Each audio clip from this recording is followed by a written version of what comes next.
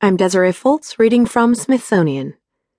The Quest to Save Vincent van Gogh's Grave by Erin Blakemore. In 1890, Vincent van Gogh, flattened by depression and loneliness and plagued by financial woes, shot himself in the midst of a wheat field in Audiobook, France.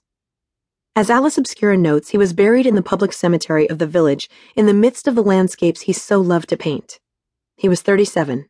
His brother Theo died just 6 months later, at 33 years of age, and was buried next to his brother.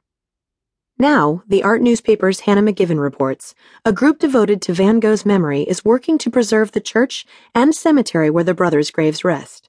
The organization's task became urgent following a natural disaster in October 2015. As McGivern writes, a catastrophic storm ripped through Audiobook. The church and cemetery didn't fare that well.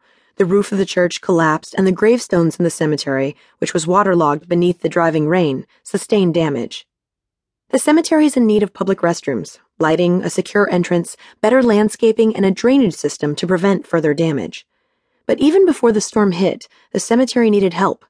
Some 200,000 admirers visited each year to pay tribute to one of the art world's greats, and as Institute Van Gogh, the nonprofit spearheading the restoration, writes, these simple tombs were never meant to be visited by such large numbers, and their surroundings need to be completely redesigned.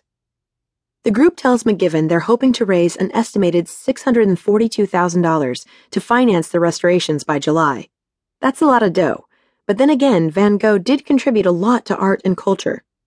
The artist also had an eye for beauty in this world, and the sensitive soul might just have appreciated new patrons chipping in to ensure the resilience of his final resting place.